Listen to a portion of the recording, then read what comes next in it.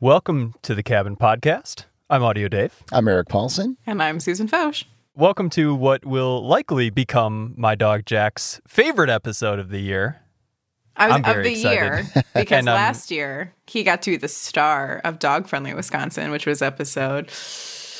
Oh no, my memory's failing me. Oh, wow. Oh no. He's always got those. I always have. This one is like just late enough. I can't remember the number of it. Susan, trust me, it happens. I had a smart water on the way over here, and it's clearly not taking. It's clearly not taking. Oh, okay, because I also have one with me right now. It was episode 59, by the way, was Dog Friendly Wisconsin. That was a while ago then. Yeah, he's due for another episode that he can really connect to. But he gets to be a partial star of this one. But we have an actual star for this show, which is thrilling. Mm-hmm. What a get. What a get. Shout out to internally on our team, Brett, for introducing me to this gal, because I'm so excited for people to hear this interview with her. What a very treat. Cool and unique topic, really. Obviously perfect for this time of the year. It's January 11th. We need winter sports. Yep. Absolutely. Info. Holidays are over, and you got to figure out a way to stick out the rest of the winter. Yeah, and especially if you have a dog, you're really going to love this episode because we're incorporating your dog into some key winter sports. Mm-hmm. Bear will be thrilled. She doesn't make friends very easily, but she'll be thrilled. All right, shall we get into it? Yeah, we're going to be dog sledding and skijoring and all kinds of cool stuff in this episode. Let's go.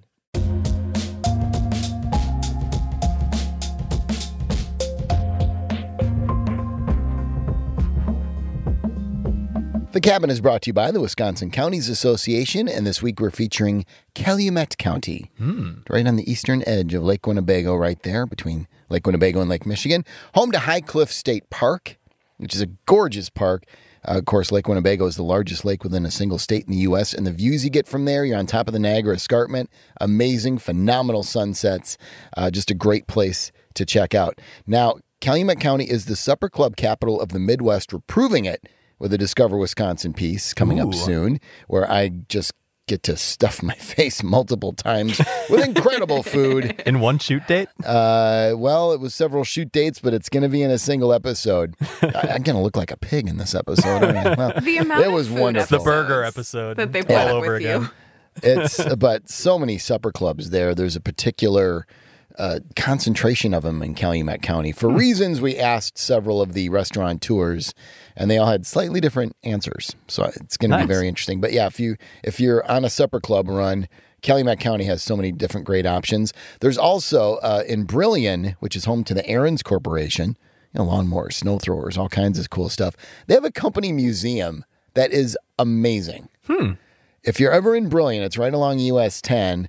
Just go south and into town a little bit. The Aaron's County or the Aaron's Company Museum has so many cool things, and there's machinery and stuff that kids can climb on and all over. There's a huge snow globe you can hang out in. It's really phenomenal. Chilton, of course, is the county seat, and that's the home of a birdseed producer, Katie.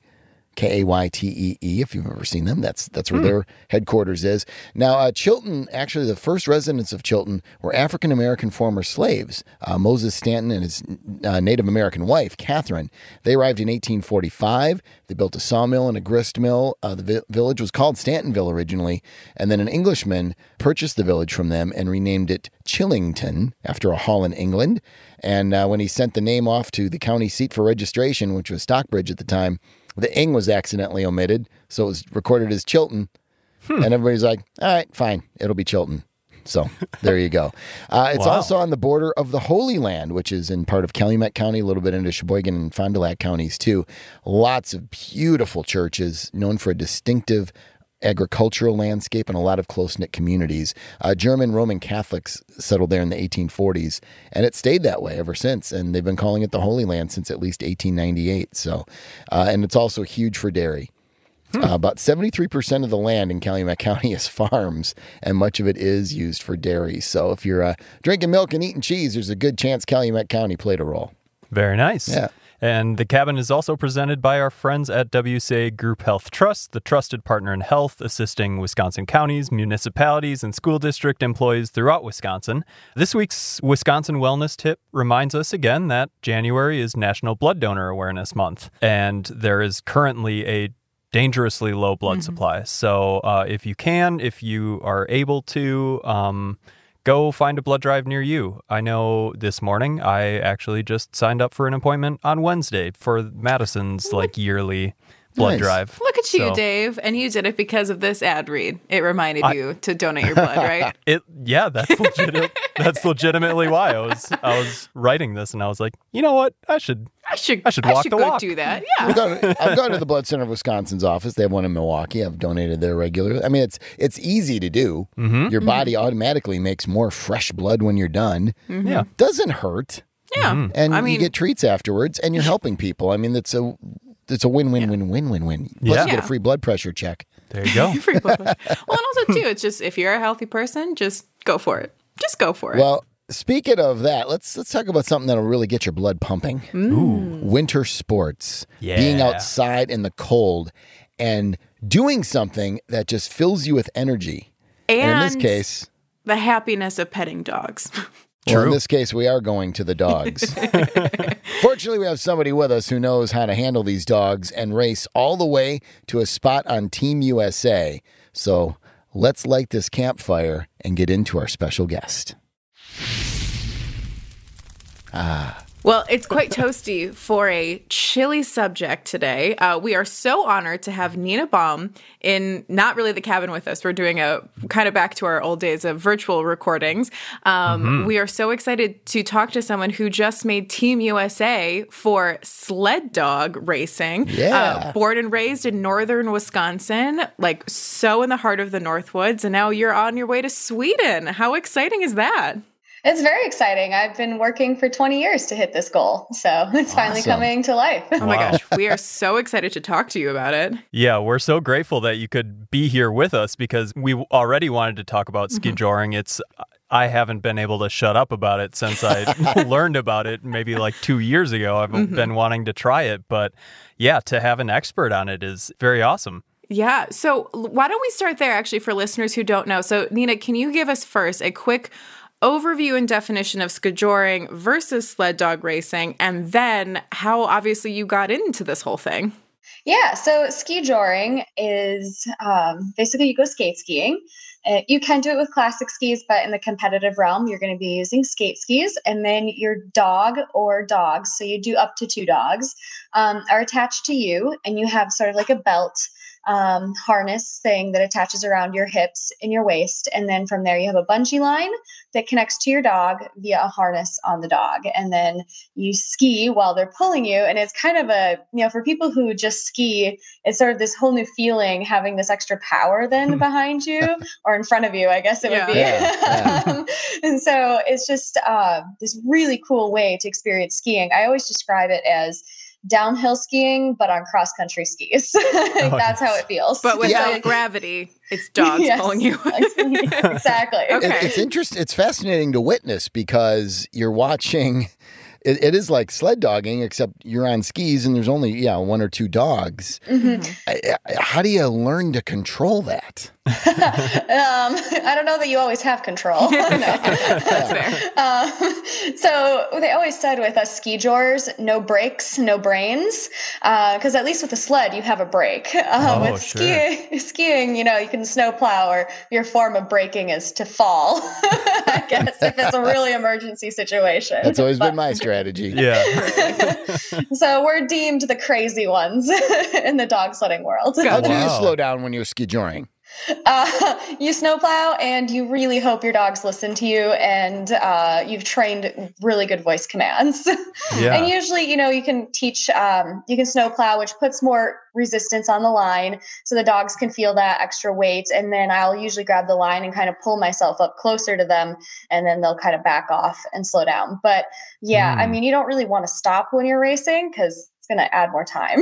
Yeah. So when they feel a tug, they kind of know they know. They should back off a little. I watched this up in Land O'Lakes at the Blizzard Blast. And it was fascinating I mean, I did the sled dog thing for like 200 feet, and she showed me this brake, which looked like a medieval torture device. But you don't have that with Skijoring. But these dogs, they cart them around in these hot boxes, and they're all in these tiny little hot boxes, just snugly all warm. And then they get out, and they just can't wait to run. Yeah. Tell us about these dogs. Their breed. How do you train them? How do you get them to be so amped up for running all the time? Well, I mean, if you think of like a Labrador, it gets super excited to play fetch, right? So it's the same exact concept with the sled dogs. And so there's a lot of different realms of dog sled racing. There's sprint racing, there's mid-distance racing, and then distance racing. When you talk dog sledding, most people think Iditarod right away. But that's a 1,000-mile race. That's a very select group of people who do that. And you have more of the huskies that people are used to seeing. But when you get into the sprint racing, which is what I'm in with the Skijoring, you're doing 5 to 10 miles, you're going to have a lot more hounds. You're going to see a lot of greyhound and German short hair pointer crosses, which is what my dogs are. They don't have much fur on them. Wow. So people are always shocked. They're like, wait, you run with those? Like you dog sled with them? They look like hunting dogs. Wow. I'm like, well, I can hunt with them too if I wanted to. But so do you have to put coats on them?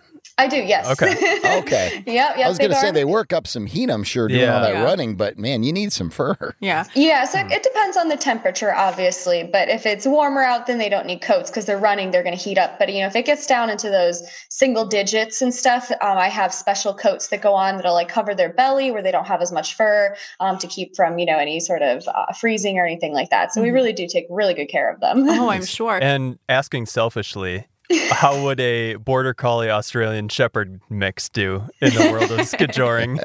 So the best part about Skijoring is you can do it with any dog you want. As long as they want to run and they want to stay out in front of you, you can do it. It's just a matter of how competitive you'll be. Sure. How about 2 hyper dachshunds? You Because it can. would be the funniest look in Skijoring. My very energetic German Shepherd, I'm sure would love it. But Niina, so going back to this, so you used 1 to 2 dogs for Skijoring. How many dogs do you use, and can you give us an overview on sled dog racing? Yeah, so with this, when you bring in the sled, there's different classes. In the sprint world, you're running anywhere from 2 dogs up to about 10 or 12 dogs. So there's kind of a variety. The more dogs you have, the further you're going to go. So with the 2-dog sled class, you're not going to do more than 3 miles. With the 4-dog sled class, you're going to be anywhere between that 4 to 6 miles. And then like 8 and 10 are going to be 8 miles plus. And usually the longest is going to be about 15, 18 miles max that you're going to see. Okay, gotcha. And what are you competing in when you head to Sweden?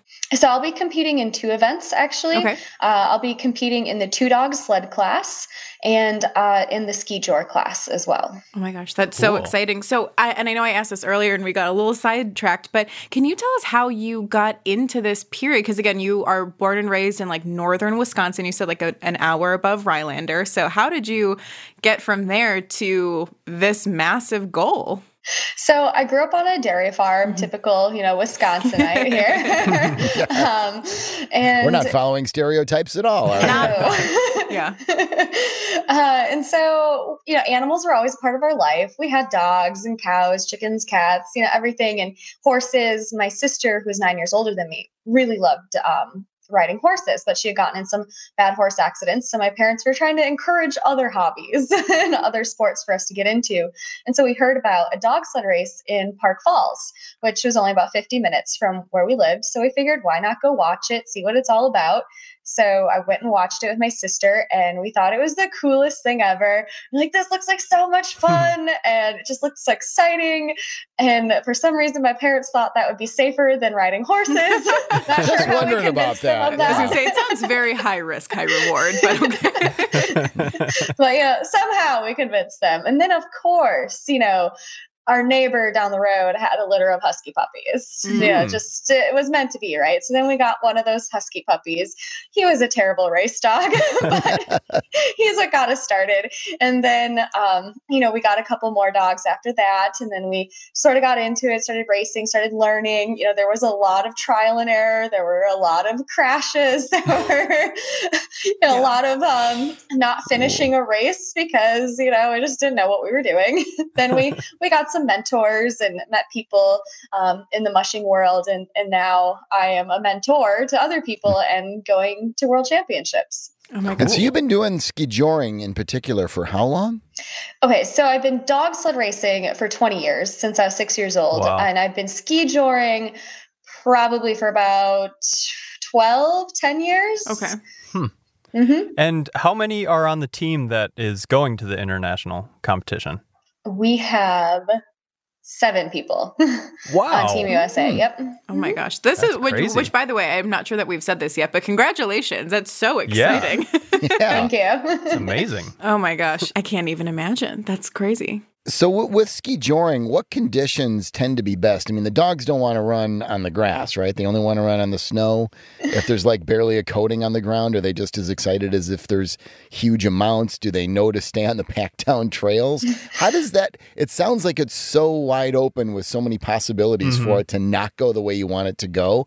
How do you get it to be something you can control? Control. I don't know about that now. So really with the skijoring, a lot of people go on just like what are already ski trails. A lot of ski trails in the region have added dog-friendly loops and stuff, so you can take your dog on them, which is really nice. It's becoming really popular, so a lot of places are starting to add it as a feature.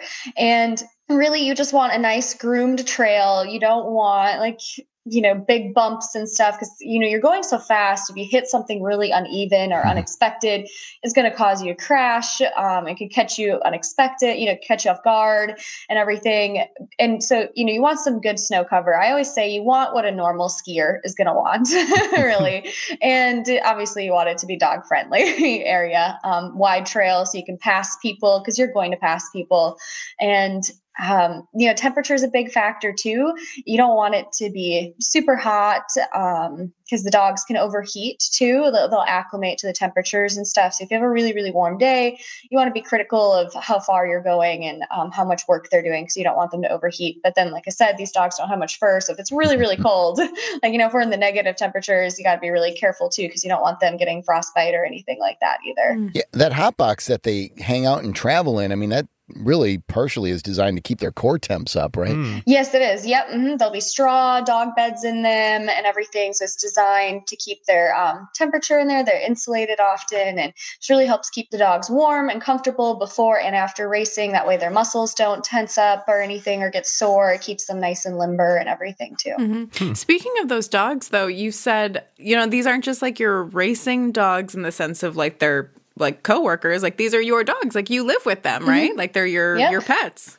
Yeah, I own 4 dogs. They live in my house with me. I have a fenced-in backyard that they can go in and out of whenever they want through the dog door. They jump on my couch. One of them insists on sleeping under the covers with me. She gets cold at night, apparently. She's the only one allowed to do that, though. That'd be too much for everyone else. Oh my gosh, That's super cute, though. But I love that, because you said you've had way more dogs at any given point, correct? Yes. Back when I, lived on the farm with my parents as a teenager and stuff, we were at a point where we had 15 dogs. That's when we did more mid-distance racing. So you need more dogs for that. You need at least a 6-dog team to do mid-distance racing. And that's another reason why I really like the sprint racing, is you can get away with just having 1 dog and you can compete, or 2 dogs is really ideal. Cool. Now, there's a certain phrase that when I was watching people skijoring, they kept saying the same word over and over. And it wasn't, maybe it was mush. I forgot what it was, but they kept saying a same word to the dogs to get them to keep going. And is there terminology you use when you're in the middle of skijoring? Definitely. And mush is not one of them. Okay, yeah. It was something Scandinavian sounding, hugurgurgurgen or something like that. I don't know. Yeah, no, I could give you some of the, there's kind of a universal commands and language for the dog racing. But yeah, mush is only a thing they did in the movies. So it's completely false and inaccurate. Nobody says that. But when you want a dog to go, so when you're starting, you would say hike. and then that gets them to go. If you want them to turn right, you would say G. If you want them to turn left, you would say ha.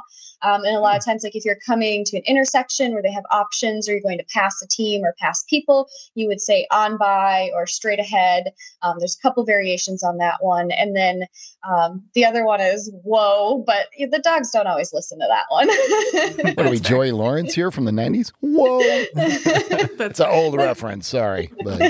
Yeah, it might be before my time. So there is a lot of unique terminology particular to skijoring. Well, I mean, yeah, you're going to use all the main dog sled racing commands like on by and G and ha and everything. I mean, I wouldn't say there's really anything for commands that's different from, running a sled. Oh, it's so they're interchangeable between the two. Okay. Yes. Yeah, and it's very universal. If you do go to Europe, though, they will just do their it is pretty universal, though, actually, even in other countries where you speak different languages. So. Might have been ambai I kept hearing or something. It was a word I'm like, that's not English or something that I understand. So I found that kind of fascinating. So the dogs speak Swedish or whatever. Yeah, like a lot of times I'll say, let's go. If I kind of want them to pick up their speed, be like, okay, let's go. And then they'll kind of pick up or, get really excited. Like if we're almost to the end of the race, I'll say, let's go home. So then they know that means we're almost done. So they'll usually give it a little bit more right at the end. That's interesting. I would love to talk more about like the dog training involved. How long do you typically spend with a dog before you're kind of feeling comfortable enough to compete with them? Are you raising them from puppies or okay? Yeah, so 2 of my 4 I raised from being puppies, and then 2 I got as adults. But the process of training, you're not really going to be racing a dog until they're at least a year old. You want all of their growth plates to finish forming, so you don't want to create any sort of joint issues or anything like that, put too much strain on them. But you can do training. You can do light training. They can pull a tire, they can pull objects and stuff to just get used to having that feeling, getting used to having something behind them. A lot of times dogs will kind of hear something behind them. They can kind of freak out, but then they just kind of got to get used to it. And you start really doing a lot of that conditioning after a couple months and stuff. You just start, just throw a harness on them and let them like sit in it and feel it and everything. Or they can free run with you while you're running some other dogs and training them, so they can run next to you and kind of get the idea and feel for it. Like I just raised a puppy. She's now just a little over a year old, and she is dynamite and she's killing it at all the races. She had a fantastic race season with me for the fall. There's also dry land racing, but I won't get us into that because that's a whole nother subject. Well, I did kind of want to talk about that just to ask, like, how do you keep the teams fresh in the off season when you don't have snow? Are there like certain exercises that you can kind of simulate it with? I'm sure they want to run in the summer. Yeah, right? They do. So we do dry land training or dry land racing. It's now because dry land training, was formed to kind of keep the dogs in shape in the off season, and then that turned into its own version of racing as well now. Cool. Which is really cool. So I will take like my mountain bike and I'll hook 1 or 2 dogs up to that, and they'll pull me, which is a lot of fun as well.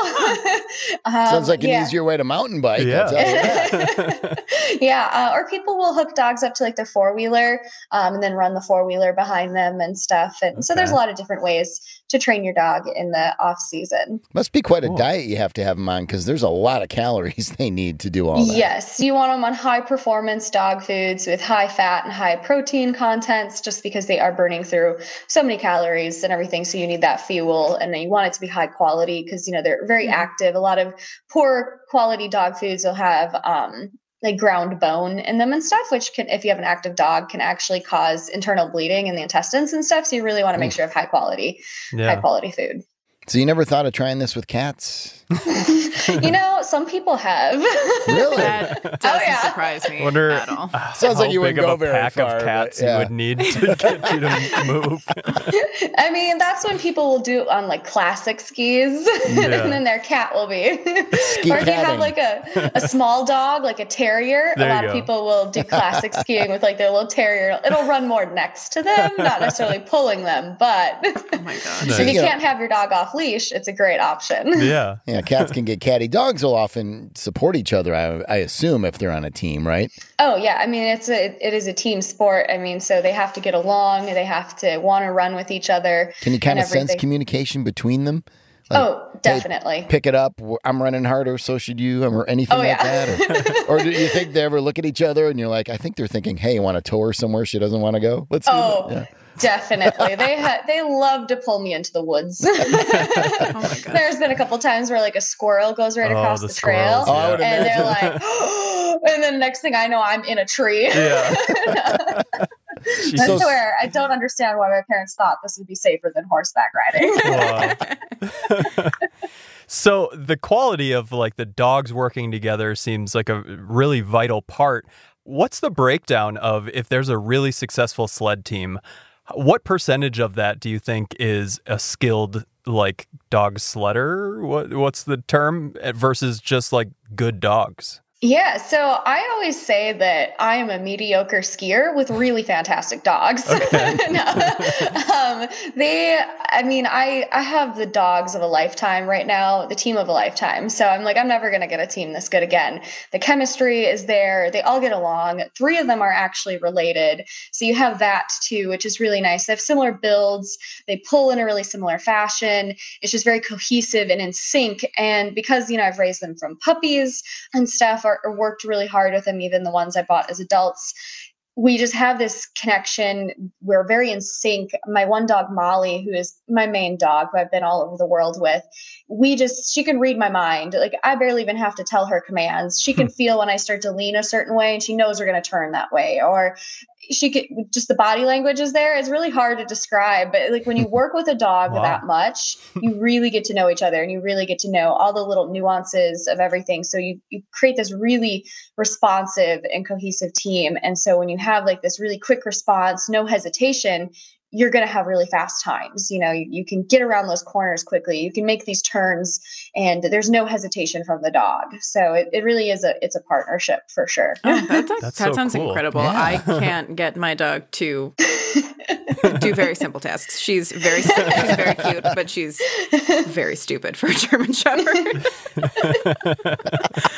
Oh my goodness. I mean, it is almost like a full-time job. Mm-hmm. I mean, even when we're not training like out on the trail per se, in the house, I'm doing simple obedience things with them, just simple tasks, teaching them how to sit, stay, lay, shake, high five, just anything to mentally stimulate them, anything to just get them to engage and do something. Well, that actually is a great question. I can imagine the amount of work that you would put into something like this. Again, becoming a member of like Team USA, but you still hold a different full-time job. That's actually not your full-time job, which is surprising. Oh, yeah, that's right. Yeah.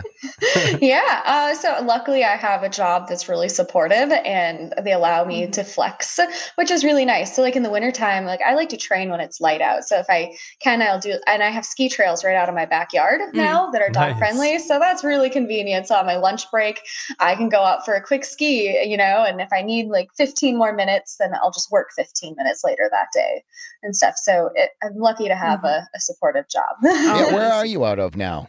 I work at Nicolet College. I do their social media and digital marketing and video production. Very nice. That's what a multi-talented woman you are. That's so fun. So I assume you strap a few GoPros on your trips. That must make for some amazing video. Yeah. With the dogs. And I've got my GoPro right here. So that's just awesome. Using it. Actually, so that's kind of an interesting question, being that you are located still in the Northwoods. Do you have, I'm sure your winters are jam-packed just with training and doing these competitions, but do you have any other like winter activities that you like to enjoy at a more leisurely pace?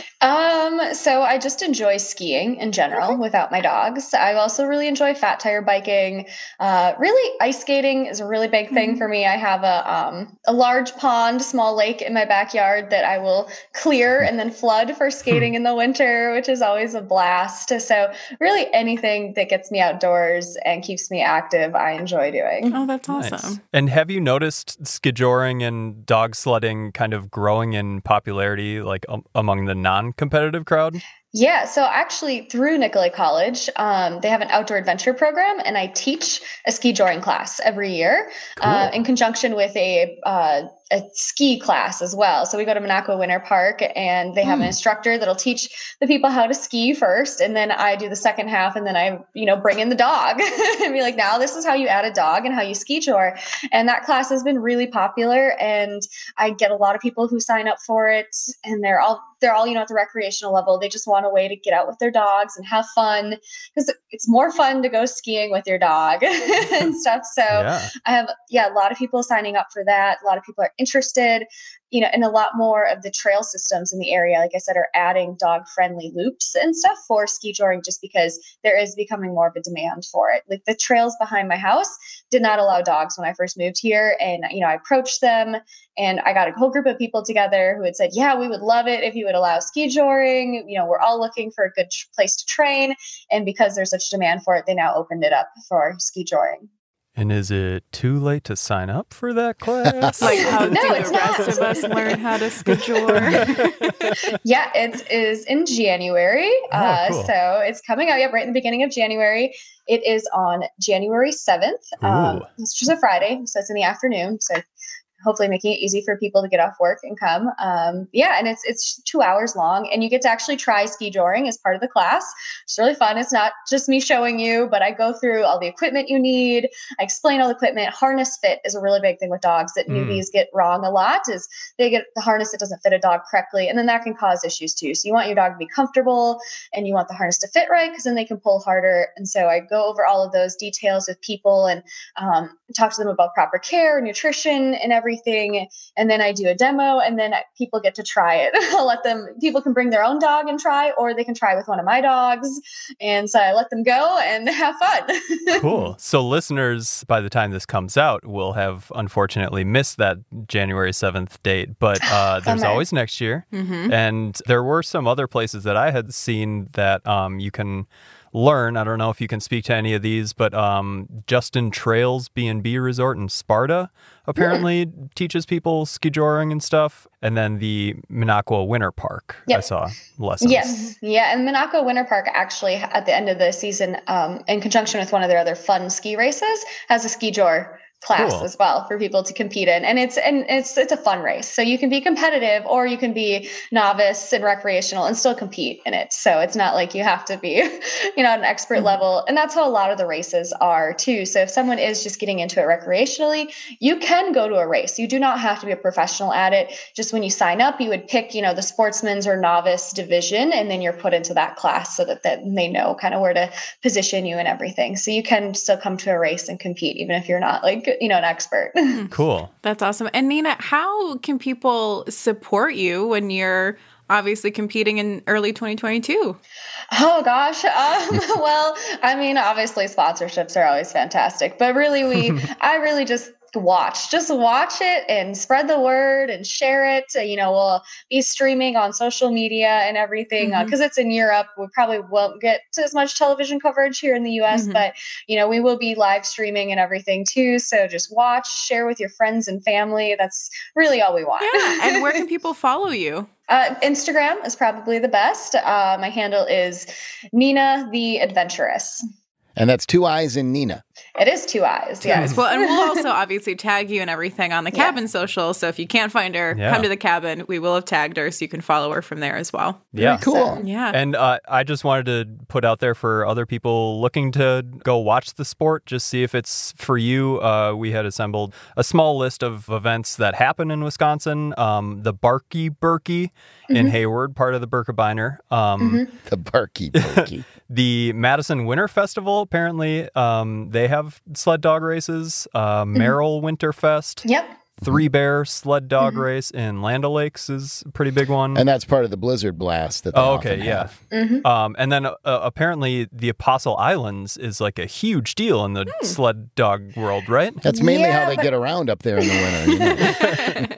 That has been a very popular race, and I used to compete in that, but I don't think it's happening this year, unfortunately. Okay. Yeah, I think check due all to the websites. I think due to some logistical stuff, they weren't able to have it this year. But Rhinelander is actually going to have its first dog sled and ski joy race. Are they going to call it the Hodag ski joring race? No. The Ho Dog. The Ho Dog. Perfect. Rhinelander, you've got your brilliant idea.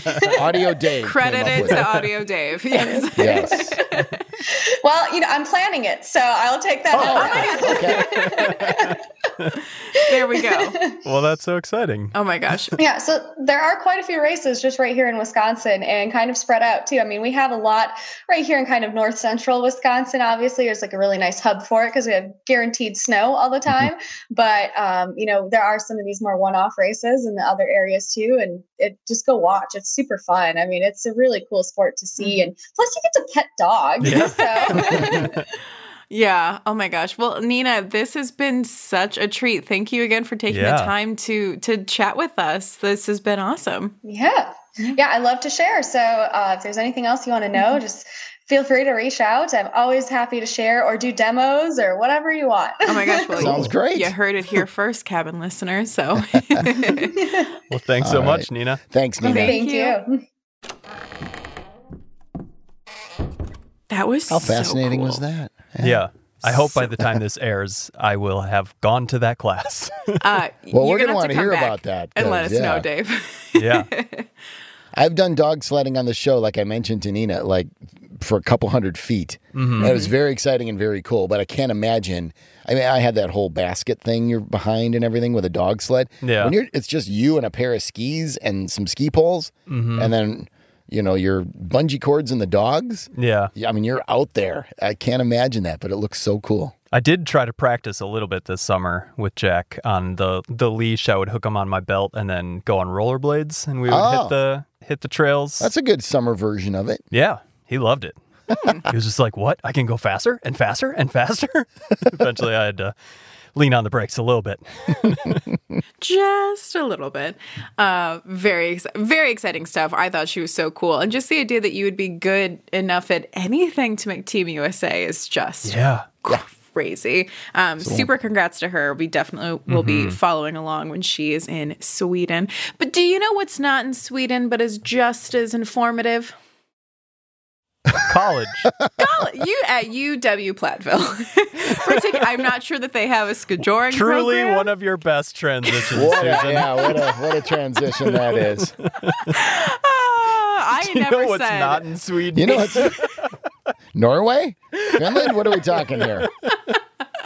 I never said I was an expert. I don't know who gave me this job, okay?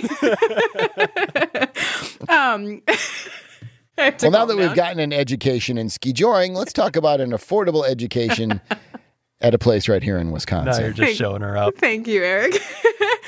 Particularly if you are looking for a graduate program, a professional certificate, anything like that. I love the idea of doing it at UW Platteville because it is one of the most affordable UW schools, in our whole system. But they also, all of their programs can be done online while you're working a full-time job. If you have a family, if you have any other kind of responsibilities that you're dealing with, it doesn't have to take all of your time. It can be a great thing that you're doing for yourself on your own time. And like we said, it's incredibly affordable. Really specifically, if you're interested for anything in engineering or project management, I mean, UW Platteville is the place to go. Pretty sweet option. Especially in a new year when you have those resolutions and you're like, I'm going to be a better person this year. I say that every year, and most of the time it doesn't happen. But But also, You got to get a vision board like Susan. I should. so many things. But also, I don't know. I think about we've heard so much about not just the labor shortages and the great resignations, but people are also just straight up taking this time and a lot of our pandemic realizations to fully switch careers. So that's also on the board for you, your vision board, or just in your general idea, Eric. Again, great option to do it. You can get a totally different skill set, probably make more money, go somewhere else, and all of that can start for you right here at UW Platteville. UWP.edu? UW Platt at EDU. Platt. UW Platt. With two T's, by the way. Yes. Yeah. Make sure you. Well, that was one of my best ad reads ever. Eric, would you like to show me up one more time? Sure, why not? Another big New Year's resolution I do every year is I vow to take more road trips because half of my career is based on road trips. And it is January. It's great for setting those goals and travel bucket lists for the year. But you got to watch with the weather and other distractions. It can be treacherous for safe driving conditions. So our friends from the Wisconsin Department of Transportation want to remind us once again of the stark importance of buckling up and putting that phone down while driving. Those simple steps will help you get to your destination safely and protect other drivers on the road while you're at it. So you can take the Buckle Up Phone Down pledge and hold yourself and others accountable. Talk with your coworkers. talk with business leaders, talk with friends, and take that Buckle Up Phone Down pledge together to make sure that you stay safe while on the road. You can find out more just by heading to wisconsindot.gov/BUPD for Buckle Up Phone Down to take the pledge.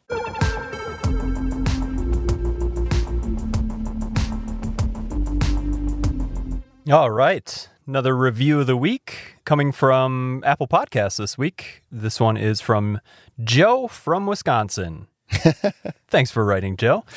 Joe says, great podcast about Wisconsin. Started listening just before the pandemic and haven't missed an episode since. I've lived in Wisconsin most of my life and still learn things to do or see listening to the podcast. Well, thank you so much, Joe. That's awesome. Thanks for reviewing. Just before the pandemic means you've been with us almost from the beginning there, Joe. Yeah, basically almost the entire life of the We started this podcast just before the pandemic.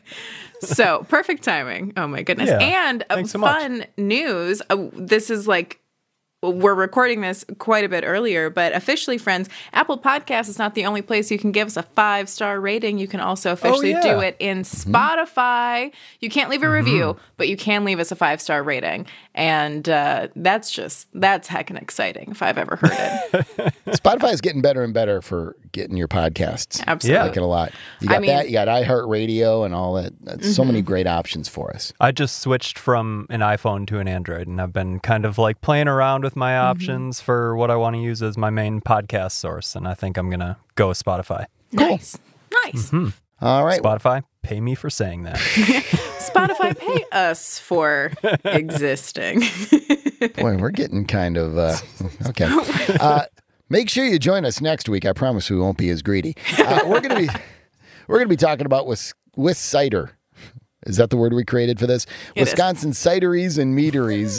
We're basically going to ferment next week, and it's going to be wonderful. So make sure you join us. I'm sorry, my transitions are bad, but he just said we're going to ferment next week. It's all about fermentation. Doesn't sound enjoyable at all. Cider, mead. It's all about the fermentation. Okay.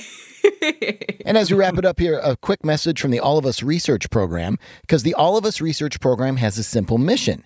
They want to speed up medical breakthroughs. To do this, they're asking people across America to share their unique health information to create the largest, most diverse medical research program ever. The mission is an important one because the more information researchers have, the faster they can create individualized prevention, precise treatment options, and better care for all of us.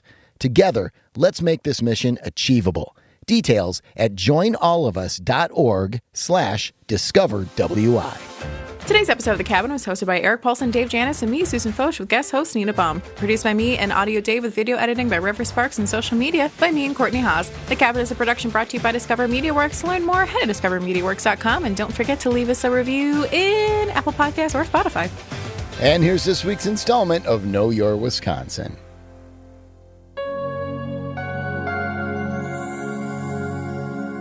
The Great Lakes comprise 84% of North America's surface freshwater.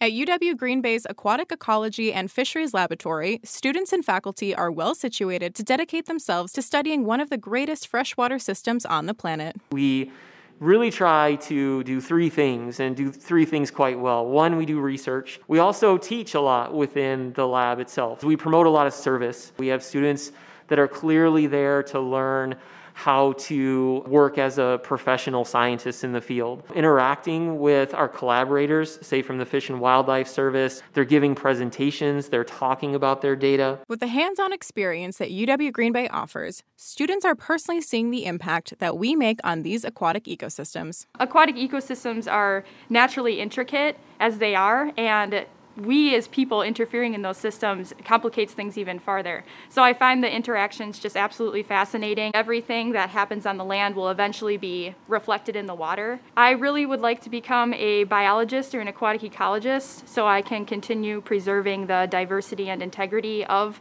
aquatic ecosystems while also facilitating human enjoyment of those ecosystems, fishing and recreation. This program is really interesting because we also have the policy aspect to it. Policies drive the research priorities in many cases.